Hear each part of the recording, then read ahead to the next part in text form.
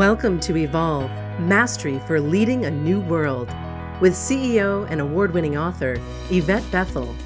This podcast is dedicated to supporting leaders with a variety of solutions to build trust, inspire authentic change, and improve morale within your organization. Learn how to grow your people, build your culture, and transform your results. Welcome to Evolve, Mastery for Leading the New World.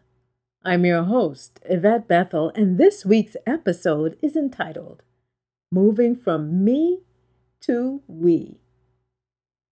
When I speak with leaders, I tend to attune to their language in order to understand their orientation toward the team.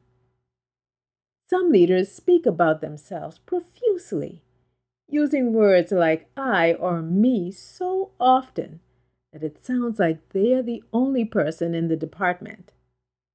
Sometimes, these leaders refer to the team as my team, as if the team is some type of possession.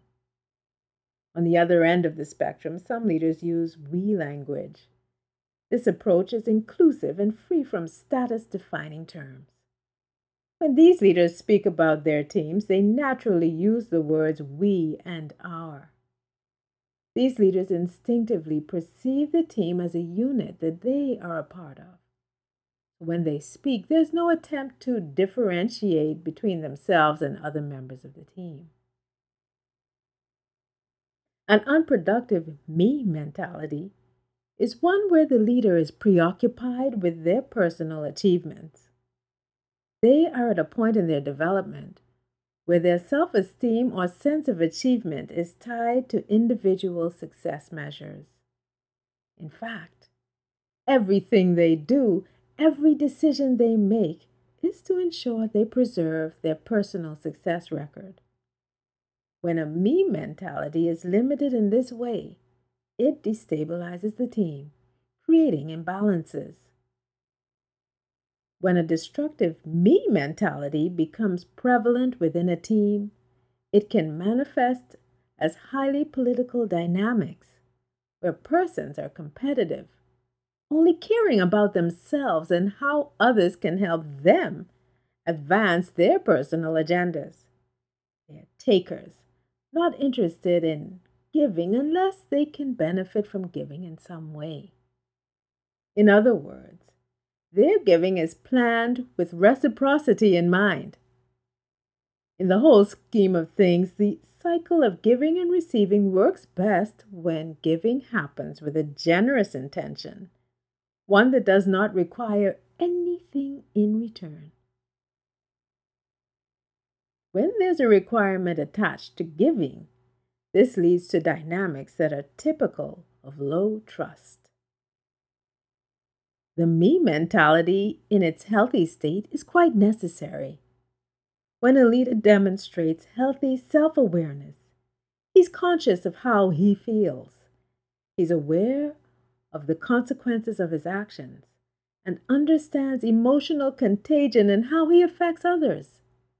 He's empathetic, so he cares about team members, not in a codependent way, but in a way that helps them grow and collaborate. Leaders who demonstrate a constructive me mentality know how to communicate effectively because they are aware of themselves and how they affect others, especially when under duress. These leaders are just as capable of celebrating their own achievements as they are at applauding the achievements of others. They do not see others as competitors or rivals because their confidence is intact. Moving from me to we requires a healthy, balanced me mentality. This is because the me mentality does not disappear in the presence of a we disposition. It coexists. To understand, let's examine this way of being through the lens of Maslow's hierarchy of needs. When a leader overcomes the lower level needs of safety and security, he begins to develop a need for belonging. Over time, his self-esteem grows because there's mutual respect, trust, and the freedom to express his individuality. As a leader's confidence needs are met, and he learns to care about others, he can tap into his purpose because his needs for self-actualization are heightened.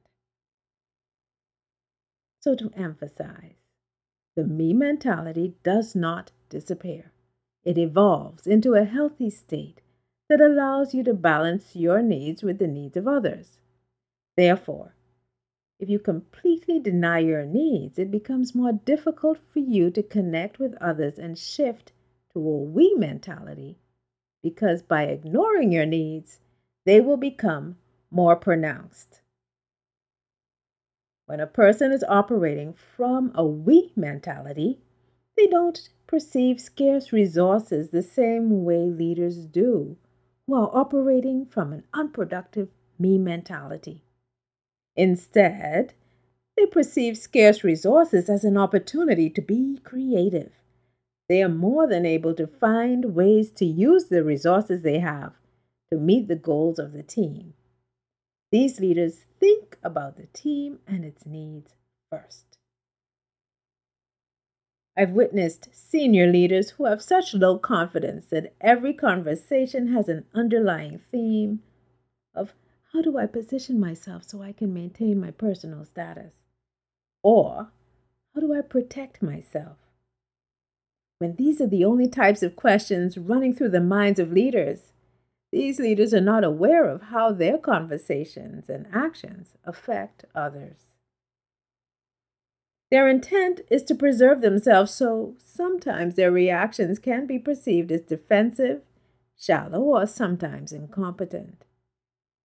When in self-preservation mode, these leaders view members of the team as tools they should control, not as contributing free thinkers whose talents can become part of an integrative solution. Unbalanced self-preservation leads to personal brand erosion, not maintenance. We mentality leaders care about who made an amazing contribution, and they are not afraid to recognize others for their achievements.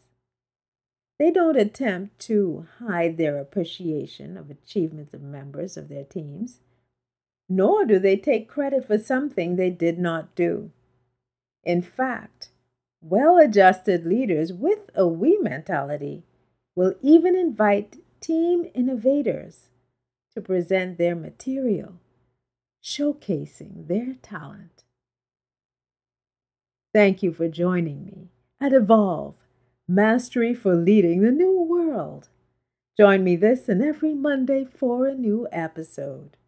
In the meantime, I invite you to join the evolution revolution. Thanks for listening to Evolve, Mastery for Leading a New World. Visit YvetteBethel.com to learn more about Yvette's leadership programs and to download her free gift, Success Tips for Igniting Your Career.